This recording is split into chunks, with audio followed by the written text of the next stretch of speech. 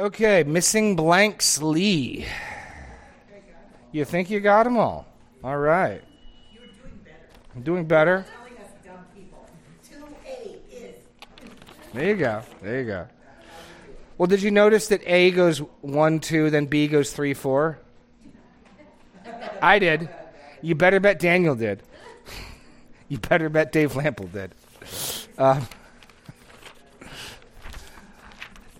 It's because I made B a point later, and so it's just, yeah. Yeah, it's kind of, yeah, that's right. That's right. Any missing blanks from anybody? 3A, face to face. Face to face.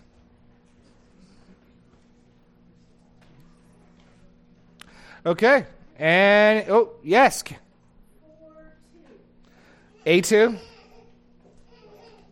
4. Jesus can sustain and give help. Yeah. Okay. Questions.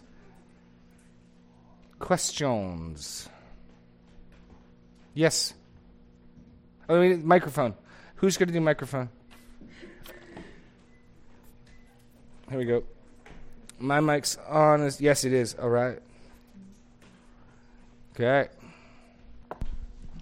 Okay, you made a good point that I never thought about before, that before Jesus became flesh, that was not the appropriate title. What was, because they knew there was a Messiah to come, how did they refer to him? What was Messiah, his name? David's son. Okay. The key point being the angel says he will be called Jesus. His name will be Jesus. So technically, it's not accurate to speak of pre-incarnate Christ as Jesus. Right. I said that up front because I'm sure I'm going to mess it up, and so I want to make that point clear, and then fair enough. He's the angel of the Lord in the Old Testament. I would argue extensively. He is referred to as the Son and the Word. Those would be terms of his designation. But Jesus specifically is it when the Son takes on flesh, he is named Jesus. And names biblically designate a change in condition, so that after the resurrection, the Father has given him a new name above all names, right? Because his glory and his position is now exalted even above what it was before.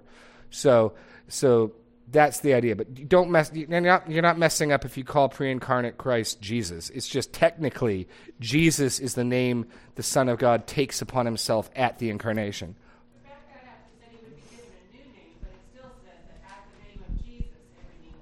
Right. Well, yes. Yes. I'm referring to Revelation. He has a name which no one knows but himself. That's one of the you can have multiple names. Yes. It's not like we're going to stop calling him Jesus. And in fact, your point about Philippians 2, that the name of Jesus, every knee should bow. I can never forget McDougall on this. Paul doesn't like calling Jesus simply Jesus. He really doesn't. It's Lord Jesus, Christ Jesus. I remember we had he just doesn't. Do a study in Paul. Paul does not like Jesus without a title affixed. I remember McDougall. He was this weird. He had like a Scottish Canadian accent, if that makes any sense. And he was a Scot who grew up in Canada, and he talked about how, and he didn't want to bind other people's consciences. So he was always saying, "This is for you, can do it, but I can't. This is for me." He's like the Apostle Paul would not sing "My Jesus, I love you." He wouldn't do it, and you can, but they made Lord Jesus, I love you, because he's just like, there's no way Paul would ever do that. Well, isn't that from his rabbinical teaching, though? Sure, no, sure, but the point in I'm never going to object to someone saying, I want to give Jesus more honor. And he was being very clear not to say other people shouldn't. Yes, I agree with him. If you study Paul, it does not appear Paul likes saying Jesus without affixing some title to it. But so the one place he does, there's only one time in Philippians where Jesus shows up, the term is anarthrous or non-titular, and it's there, and it's to make the emphatic point. How great is his name? It is so great that Jesus, sans any other title, causes every knee in heaven, earth, and hell to bow. That's how high. That's a great name. Serena wants to weigh in. We're getting to you, Dawn, eventually, but we're letting Lily just go first. Serena is weighing in here. Oh, I just wanted to point out is that we're not used to hearing Jesus as a name, but isn't it like Joshua? Yeah, it's just Yeshua. So it's kind of a big deal that even more so in Philippians 2 Right. than we would think Right. of it as because we don't name our kids Jesus. Yeah, Greek would be Jesus. So when I was growing up singing in the Catholic Church Latin, it's I mean, so Jesus was not the vocalizations that anyone would have been saying. It would have been Joshua or Yeshua or Jesus. What? They didn't have a J. Yeah. So when you think about that sense, Joshua's a pretty common Jewish name. So yeah. It's Jesus. How we ended up with Jesus because all the Y's become J's for some reason. My Greek professor once explained it to me. It was basically coming through Latin, through the Germanic languages. But that's like how you end up with Jehovah's Witnesses.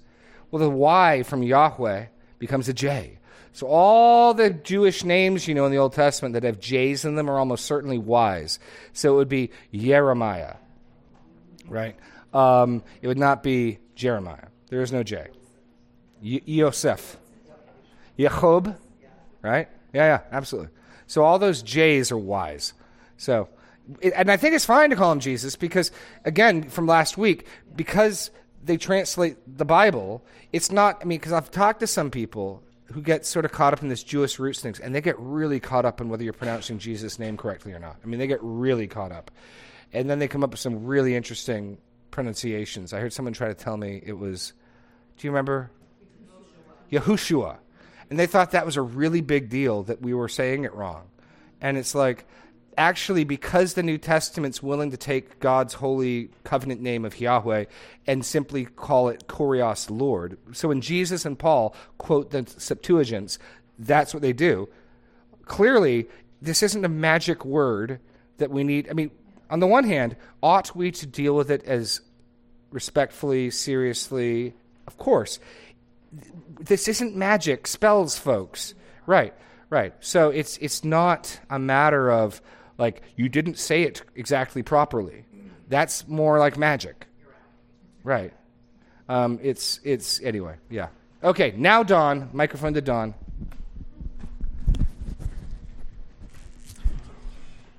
On that same basis, then, would not Christ also? He wasn't the Messiah. Christ, as I understand it, is the Greek for Messiah. Hebrew, English anointed. Yeah. Messiah, Christ, and anointed are Hebrew, Greek, and English for the same thing. All I've said is the same thing in 3 different languages. So until he was incarnated, he wasn't Christ either. Yes, really until the baptism. He gets anointed at the baptism. But there's a sense. Sorry, there's a trip to Kentucky where we were listening to Carson going, there's a sense. In one sense, Jesus is born King of the Jews, right? Mm-hmm. He doesn't technically enter into his kingship until the ascension, after the resurrection. So he's born the Messiah, and he actually gets anointed at his baptism. That's when the Holy Spirit comes upon him like a dove. So that's why I don't want to be too tricky, even about calling him Jesus prior incarnate. I'm just saying technically, Jesus is what he's called at his birth. You and I are going to mess up, and it's fine. But understand, technically, Jesus is the name he takes upon himself, or he's given him at his birth. So, you want more? Go. Changing horses here. Oh, changing horses. You talked about Christ being, the Word being God's self-expression, and that was one of the reasons for the prohibition against idols. Yeah. Another reason is because an idol can't speak. Right. They can't accurately reflect God. Right. Well, that's the common mockery of the pagan idols. Well, they teach. They have eyes but don't see. They have ears but don't hear. They have mouths but don't speak. They're dumb idols. Dumb meaning mute, right? Absolutely. Okay. Did you have a question, Scott? Wait, microphone's coming. No, microphone is coming. Our 5 faithful listeners care. It was just on names. I was confused as far as Messiah, Messiah, Christos, and then Savior. So Messiah is simply taking Messiah and adding a guttural. Okay. It's just a more authentic or... But then or- Moshiach. So the Hebrew would just be, if I was, it'd be like Messiah, and then to not sound obnoxious, you'd say Messiah. I mean, unless you actually speak Hebrew. My wife's forbidding me. It's like our daughter Hadassah. It's real. We all know it's Hadassah, right? Okay, but she's forbidden me from doing that again. Well, just like Zadok would be like Zadok. Forbid you from saying the Feast of Tens was in tens. Just as this has come up, that Yeah. the argument that there's been lots of messiahs, or There there have. have been lots of saviors in Sure. Jewish history. Absolutely. Yeah. No, there have, right. So the first anointed's Levi. Not Levi, Aaron. Aaron's first anointed. And then Saul's an anointed one. No. So there have been many people with this title. So just like there's been many sons of David. It's not, Messiah is not a magic term either. The word Messiah has been applied to numerous people in the Old Testament, as has even Son of God. So in the Davidic covenant, God says clearly of Solomon, he will be a son to me, and I will be to him a father. Then that gets cited in Psalm 2. I will tell of the decree of the Lord said to me, today I've begotten you, you are my son. And it's citing the Davidic covenant. So in a very real sense, the Davidic king is the Son of God. No question. In another sense, right, the Beatitudes, blessed are the merciful, for they shall be called sons of God. The peacemakers, for they shall be called sons of God. What we start to realize with sort of a biblical theology is as these titles move along, we're going somewhere special. So even in Psalm 2, you go read Psalm 2, unless you get two options to Psalm 2. Either it's hyperbolic, over-the-top language about Solomon or some future Davidite's kingdom, because it's like see all the rulers of the world, you better cower, you better bend the knee, you better kiss the son, or he'll smash you in two like a potter's vessel with his rod of iron. And as great as Solomon was, he didn't have a worldwide kingdom, or there's a greater Davidite coming, of whom this psalm is talking. And so as you keep reading, as the New Testament, and as the Old Testament keeps adding information, and then like Psalm 110, so Psalm 2 makes it clear there's a Messiah who's also going to be a Davidite. Because you got these threads coming of anointed, right? So there's an anointed one, people are anointed. But then Psalm 2 combines sonship, anointed, and kingship. That's it. Sonship, kingship, and anointed. Psalm 110 adds priesthood to this Davidite. The Lord said to my Lord, sit at my right hand until I make your enemies a footstool. And so as it starts going, we're getting towards something more beefed up. So it's more than being caught up in the term, well, this person's called Messiah, so Jesus isn't... By the time Jesus shows up, these terms are pointing towards someone very particular, even as, yes, there are antecedent usages that are less exalted. So I'd want to show... If someone were coming and saying, look, Jesus is the Christ, so are 8 other people in the Old Testament, I'd say, fair enough. Can I show you that by the time Jesus gets here, we should be expecting someone very special, a very particular and exalted Christ, who will hold his priesthood forever according to Melchizedek, and other things. But you'd have to show that through doing a biblical theology, which would take half an hour or so to sort of work through. No, it's a fair... Again, these aren't magic titles. So it's not like he's Christ. Saul is the Lord's. Why won't David touch Saul? He's the Lord's Christ. He's the Lord's anointed. Probably in hell. One of the Lord's anointed is probably in hell. I doubt we're going to see Saul in glory. It's possible, but I doubt it. The killing, the slaughtering of the priests at Nob is probably the single greatest high-handed sin in the Old Testament, in my view. He just wipes out most of the priests. The entire priesthood, just because they helped David and gave him some bread. So maybe, but I doubt it. But anyway, further questions on any of this? Or other questions? Don Loops again? You getting your steps in?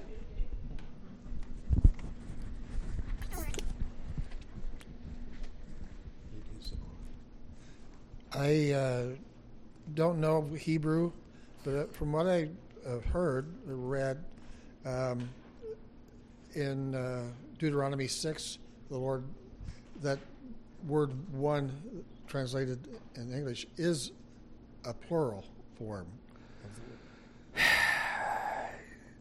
I wouldn't want to try to go through there. It's not that it's plural. It could represent plurality. So it's echad. It's one of the, dude, I have like 12 Hebrew words I know.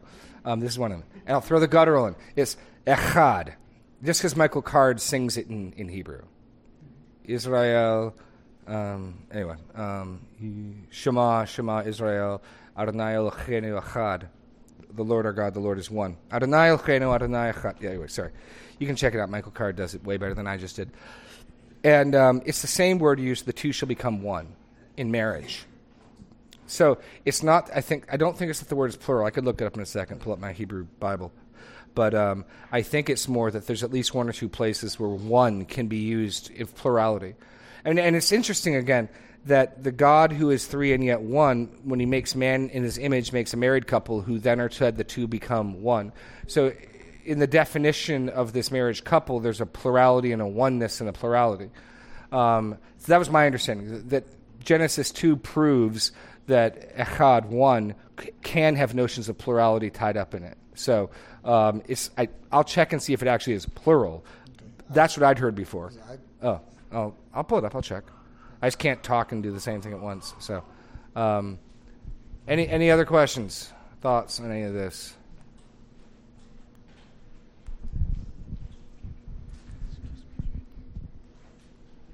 Okay, then I'm going to talk about Western philosophy for a second. No, I'm prepping a class for the homeschoolers on a survey of Western philosophy. And one of the things that's really interesting, John, if you want a good book on this, you want a good Audible credit, John Frame has a book. The narrator's excellent. It's History of Western Philosophy. It's a gold medal winner of Christian Award. It's excellent. And it's a nice survey through Western philosophy. And he does a nice job of critiquing it all from a Christian perspective. So he's like, okay, here's what Plato, here's what Aristotle thought. And then he always comes in with his critique. And one of the things that's interesting is from the very beginning, as people consider fundamental questions, is trying to account for oneness and plurality in the world. And so in a lot of the Greek philosophers, they generally veer towards one or the other. On the one hand, I mean, even our word atom comes from a Greek philosopher who keeps trying to, what's everything ultimately made out of?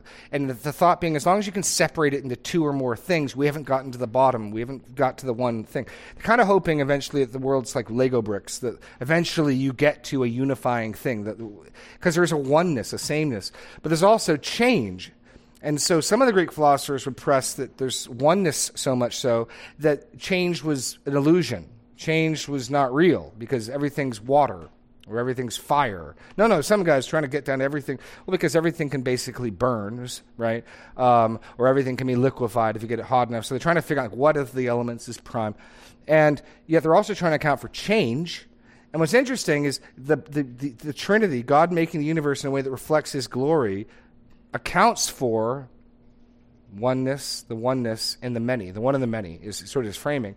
And so another interesting thing the Trinity does is give a basis for both the changelessness, and yet by nature there being a relationship, there is activity. I mean, again, if you're thinking of God in eternity past in non-Trinitarian categories, it's hard to think of him much as being a person even, as opposed to an algorithm or something.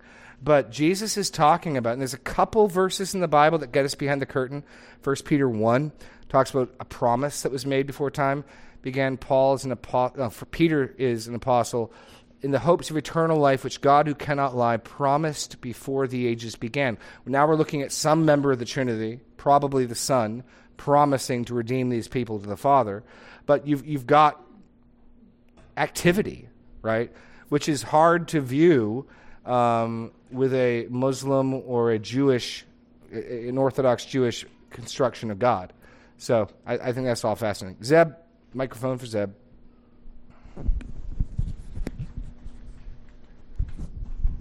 You already kind of mentioned it, but specifically the aspect of God's love is basically not in the Islamic world. It's basically unheard of. Like the idea that love could be an intrinsic aspect or an intrinsic part of God's character is just it's impossible, because if God is eternal and everything other than God is not eternal, then prior to his creation, God was not loving, because there was nothing for God to love. It becomes, at best, a contingent attribute. Exactly. When there are people for Allah to love, then he's loving. It's not part of his timeless, eternal nature. It's only something he does when creation shows up. Yeah, exactly. Which again, is fascinating to me. So getting back to the intra-Trinitarian relationship, when God shows up in Genesis 1 and speaks, he's not doing anything fundamentally new. When God shows up in Genesis 1 and relates and talks and communicates with Adam and Eve, he's not doing something fundamentally new. There's been communication in the Godhead for all of eternity. He's acting according to his nature. It's amazing that what we see going on at the creation, this is Piper, creation is the glory of God gone public. It's the overflow of his glory and their joy in their fellowship that wants to create a further audience and participants in that joy and in that glory that is the creation. Even viewing God as a person with a personality, in a sense, is more difficult in the strict monotheistic religions, because, again, in the scope of eternity, man, the creation in our time is that. In the Unitarian view. Thank you. It's really hard to even see God terribly personal, because persons relate to persons, unless he's just sort of sitting by himself thinking his thoughts. But what we see is actually communication between three people in the Trinity. In fact, I want to read for you. I'd recommend for you, look up the Nicene Creed. The early church spent a lot of time arguing, trying to be precise over the Trinitarian formula. And it's not scripture, but it's pretty good. And I think it's worth reading. In 325 AD, and what they're trying to do is there's errors that cropped up. There's Arianism, that the Son became God, little g. There's Nestorianism, that the Son appeared to be God. That's Docetism. Sorry, Docetism is the denial of the humanity. That's because Plato thinks matter's bad. And Plato's no dummy. Plato will say things like, has anyone here ever seen a perfect triangle? The answer is no. But yet we all have an idea of triangleness. And we all recognize that the triangles you've seen drawn approach that. But his whole point is there's this world of thought and forms which we have access to. You've never seen a perfect circle or a perfect triangle, and yet you recognize when we see it, but all the earthly triangles you've seen are imperfect and only approach that. And you recognize a chair when you see it, but there's all sorts of different ways chairs can exist. So there's this fundamental form of chairness that exists in the noumenal thought world. And so the noumenal thought world is the perfect world where logic and reason and these forms are. And then this created world is really just like shadows on the wall in regards to detail and clarity. And so the Christians who were taught this, the first heresy coming into Christianity is Platonic. You see evidence of it in 1 John, where John is, no, we saw him, we touched him. He didn't appear to be human. He was human. That's why in 1 John chapter 2, by this the spirit of the Antichrist is known. Whoever denies the Son has come in sarx, in the flesh. Because you have people saying, well, sure, he appeared human. He looked human. But the concept was, to a Platonist, God would stop being God. God would become corrupted if he took on flesh. Because intrinsic to matter is corruption. Sure, because things decay and things die and things break. So God couldn't become flesh. He could appear flesh. And so that's from 1 John chapter 1, where he's hammering. We've seen him. We touched him. We heard him. It's evidence of Platonic thinking creeping in to the church and getting pushed out. So it was actually the denial of the humanity of Christ that comes before the denial of the deity of Christ. But all that to say, because of these various errors, There's another one, modalism. You ever heard of modalism?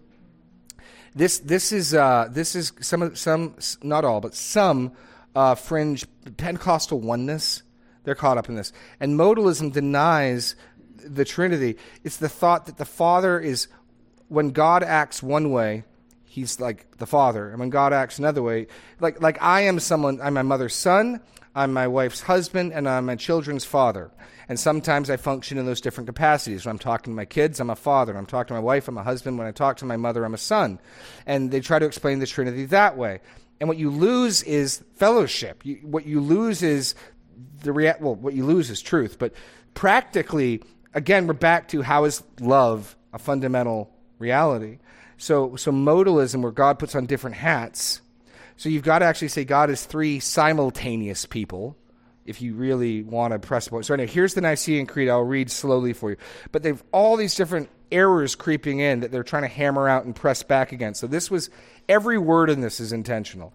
And it's well worth your time to read just to understand what the church has worked through. We believe in one God, the Father Almighty, maker of heaven and earth, of all things visible and invisible, and in one Lord Jesus Christ, the only Son of God, begotten from the Father before all ages, God from God, light from light, true God from true God, begotten, not made. Which is their way of saying the Bible says he's begotten, but you must not confuse him with a creature who came into being and was made. He's not trying to explain that.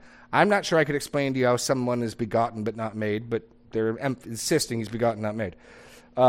Of the same essence as the Father, which is a philosophical category. Whatever God consists of, whatever his being is made of, and it's not matter, Jesus is fully God. It's the same essence. That's a philosophical category they're insisting upon. It's the same essence as the Father. Through him, all things were made. That's the very next verse we're getting to next week. For us and for our salvation, he came down from heaven. He became incarnate by the Holy Spirit and the Virgin Mary and was made human. He was crucified for us under Pontius Pilate. He suffered and was buried. The third day he rose again according to the Scriptures. That's just paraphrasing 1 Corinthians 15.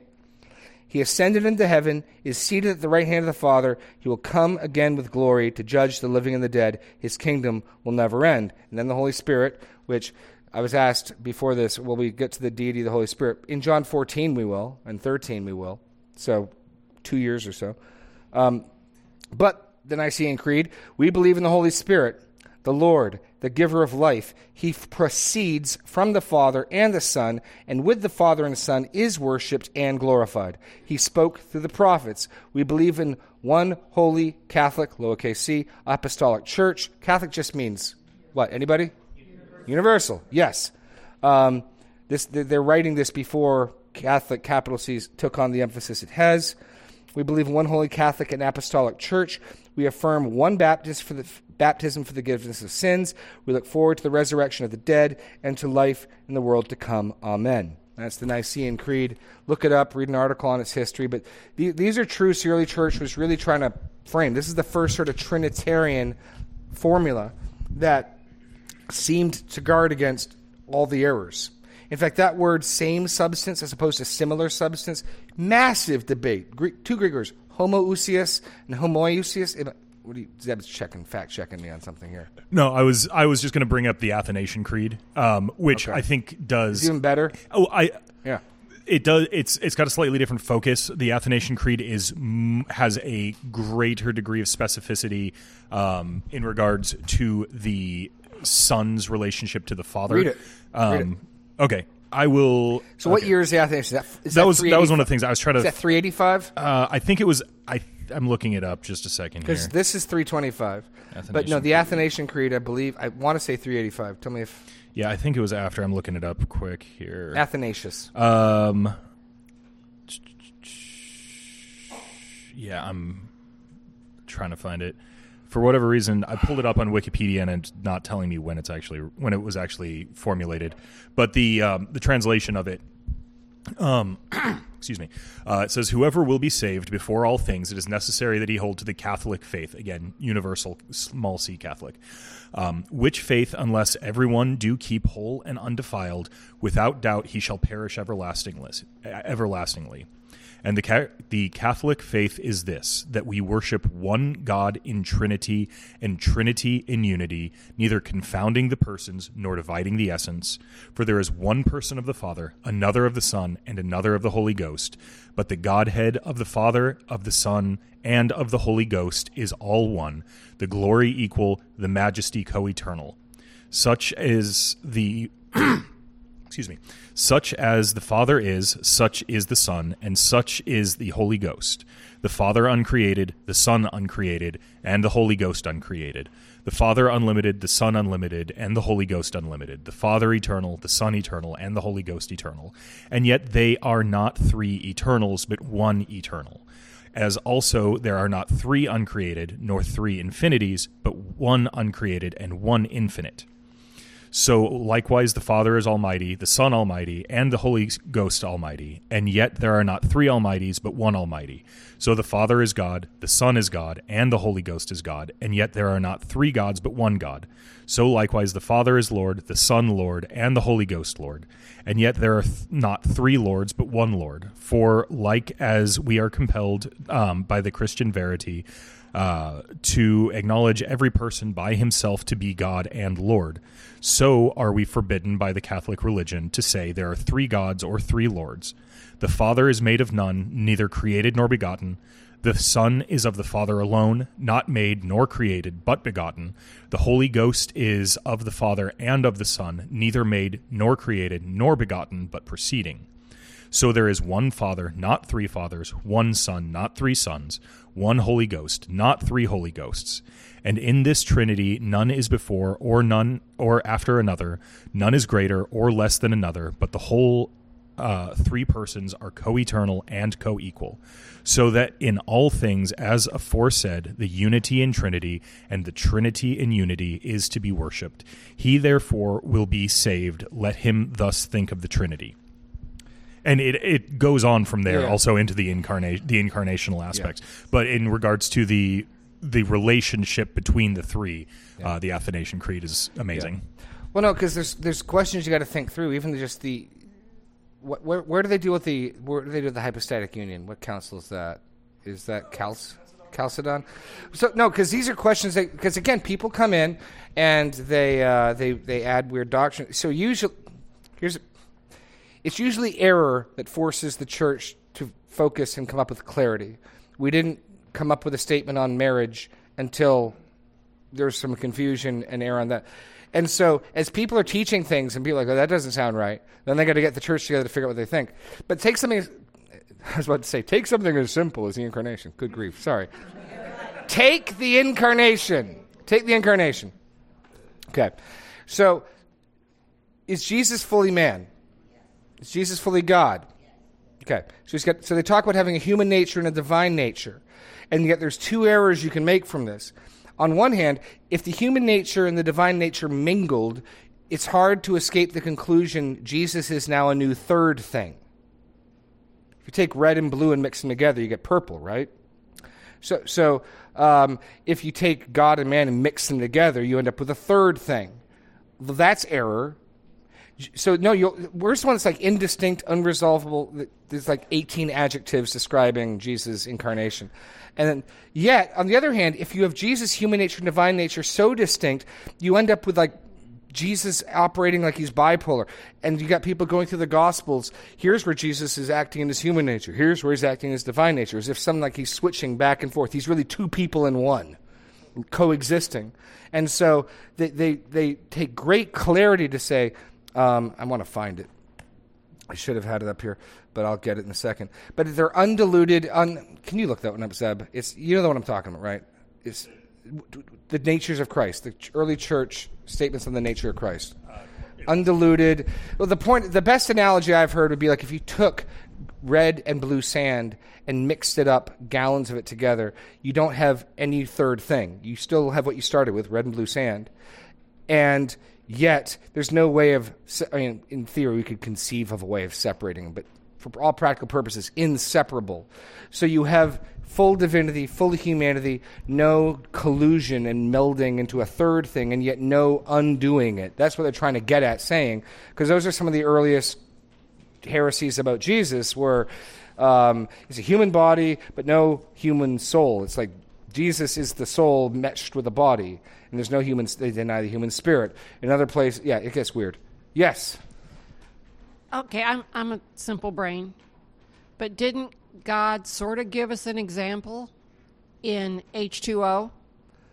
Because for the human mind, he gave us ice, water, and steam, but yet they're all H2O, but they each have individual properties. The weakness of that analogy is that the Trinity is the weakness of that analogy. You would need to have ice, water, and steam all at the same time. But you do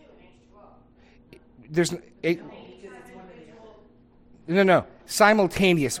I mean simultaneously at one in the same moment. Ice present, water present, steam present. That analogy is good as far as it goes. What it's open to, what it's open to, and where I most commonly hear that are the oneness Pentecostal, what's called modalism. And so it's the same thing if you talk about a shamrock having 3 petals, or an egg having the shell and the yolk and the white, which are all helpful in explaining certain aspects. What we want to emphasize is the fellowship. Ice relating to steam, relating to water. That's so. As long as you recognize that's the weakness of that analogy, it lacks all 3 interacting, so that you can see the interaction of water with ice and ice with steam. That's the piece. So it's fun. Yes, it's a mystery. Yes. The one God, or do you want to put it in one sentence? The one God exists as 3 simultaneous people. That's about as short as I can put it. Most of what you read, if you read books on the Trinity, is what the Trinity is not. It's not that we've gotten greater clarity on what it is. There's about 3 or 4 positive statements I can make about the Trinity. The Father is God, the Son is God, the Spirit is God. God is one. And now I pretty much have to flip almost exclusively to negative statements. The Father is not the Son is not the Spirit is not the Father. And now almost all of my description of the Trinity is going to become negative. Zeb again and Serena. Oh, yeah. Okay. She got it. Renee, hit me. Is Chalcedon? Yes. Okay. The definition, yeah. Yeah. Listen to the care, and just as we're talking, because you're tempted to hear this, no, there's a reason. Every one of these words is guarding against a heresy that cropped up. Do you want the whole thing? No, I just want the part about like the 7 adjectives describing his nature: undiluted, Do you know one and the same Christ, Son, Lord, only begotten, to be acknowledged in 2 natures, inconfusedly, unchangeably, indivisibly, inseparably, this distinction of the natures being by no means taken away by the union, but rather the property of each nature being preserved, and concurring in one person and subsistence, not parted. Perfect. Every one of those words is closing the door to a very real teaching that the church had to say, no, that ain't right. Like, they didn't just string that along because they wanted to be like, eggheads. It's every one of those is important. In the back. Oh, no, microphone for Dave. No, Dave in the back. Dave in the back, then Zeb. Sorry, Zeb. Oh, I just want you to know that I can explain the Trinity. I just don't have the words. Oh. Thank you, Dave. Okay, Zeb.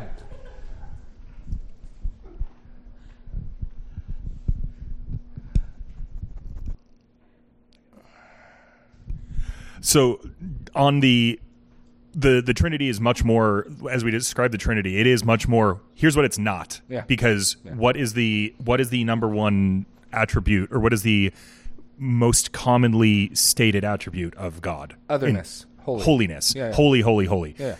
means not like anything else. So if you can say, well, God is like X, no, he's not, because he's not like anything. He's God. He's holy. He's entirely separate. So then you're kind of like heresy. Do not sharply rebuke an older woman, but address her as you would a mother. That's exactly how I was addressing her. I feared. Okay, no. So no. I've seen like people, these T-shirt companies that try to make like cool hip T-shirts and like Jesus is like Coke. He's the real thing. No, stop it. The whole point of to whom will you compare me? Says God. To whom will you liken me? No, that point about the imagery I got from Neil Postman in his book Amusing Ourselves to Death. But just pause and think, what a radical statement. You can't image God. So then how can I learn about him? How can I teach my kids about him? You have to use words. Here is a God who can only be approached through language. That's hugely significant in regards to the Ten Commandments. What the Ten Commandments rules out is, if I want to teach my neighbor about who God is, I got to speak. I can't draw something and fill in the dots colors or here's this image I got. No, I got to communicate with him linguistically. Here's a God who will mediate his knowledge through words, through language. And not through anything else. I mean, this is ultimately why Catholicism, capital C, brought icons and images back, because they viewed the people as too ignorant, too dumb. These poor ignorant people. So we got to draw them pictures. We got to make statues for them. We got to, that was the whole argument was, be nice if they could read, but since they can't, we'll get them some pictures. You get the sentiment. I'd like, but God has fundamentally said, no, I'm going to reveal myself through language. He could have revealed himself through pictures. He could have sent, instead of a Bible, he could have waited for Blu-ray technology and sent a Blu-ray. I mean, I'm not trying to be facetious. There's a certain technology required to have a book, right? You need to have a written language, not just a spoken language, but a written language. You got to have the technology to record it. So the Bible presupposes a certain level of technological prowess. So why not wait for the technology of Blu-rays? I'm not being facetious in the slightest. He could have. He didn't. He waited for this. Yes, word pictures, not pictures. Yes. Well, and even think about Jesus, right? What do we know about his appearance? What color hair did he have? Was he tall? Short? He was unassuming. Right. But we don't know. Or someone else. Abraham. What color hair did Abraham have? Eventually. Yes. No, but what we know about Jesus is no one ever talked like this man. No one ever spoke like this man. That's when they sent people to arrest him. And so that again is one of the dangers.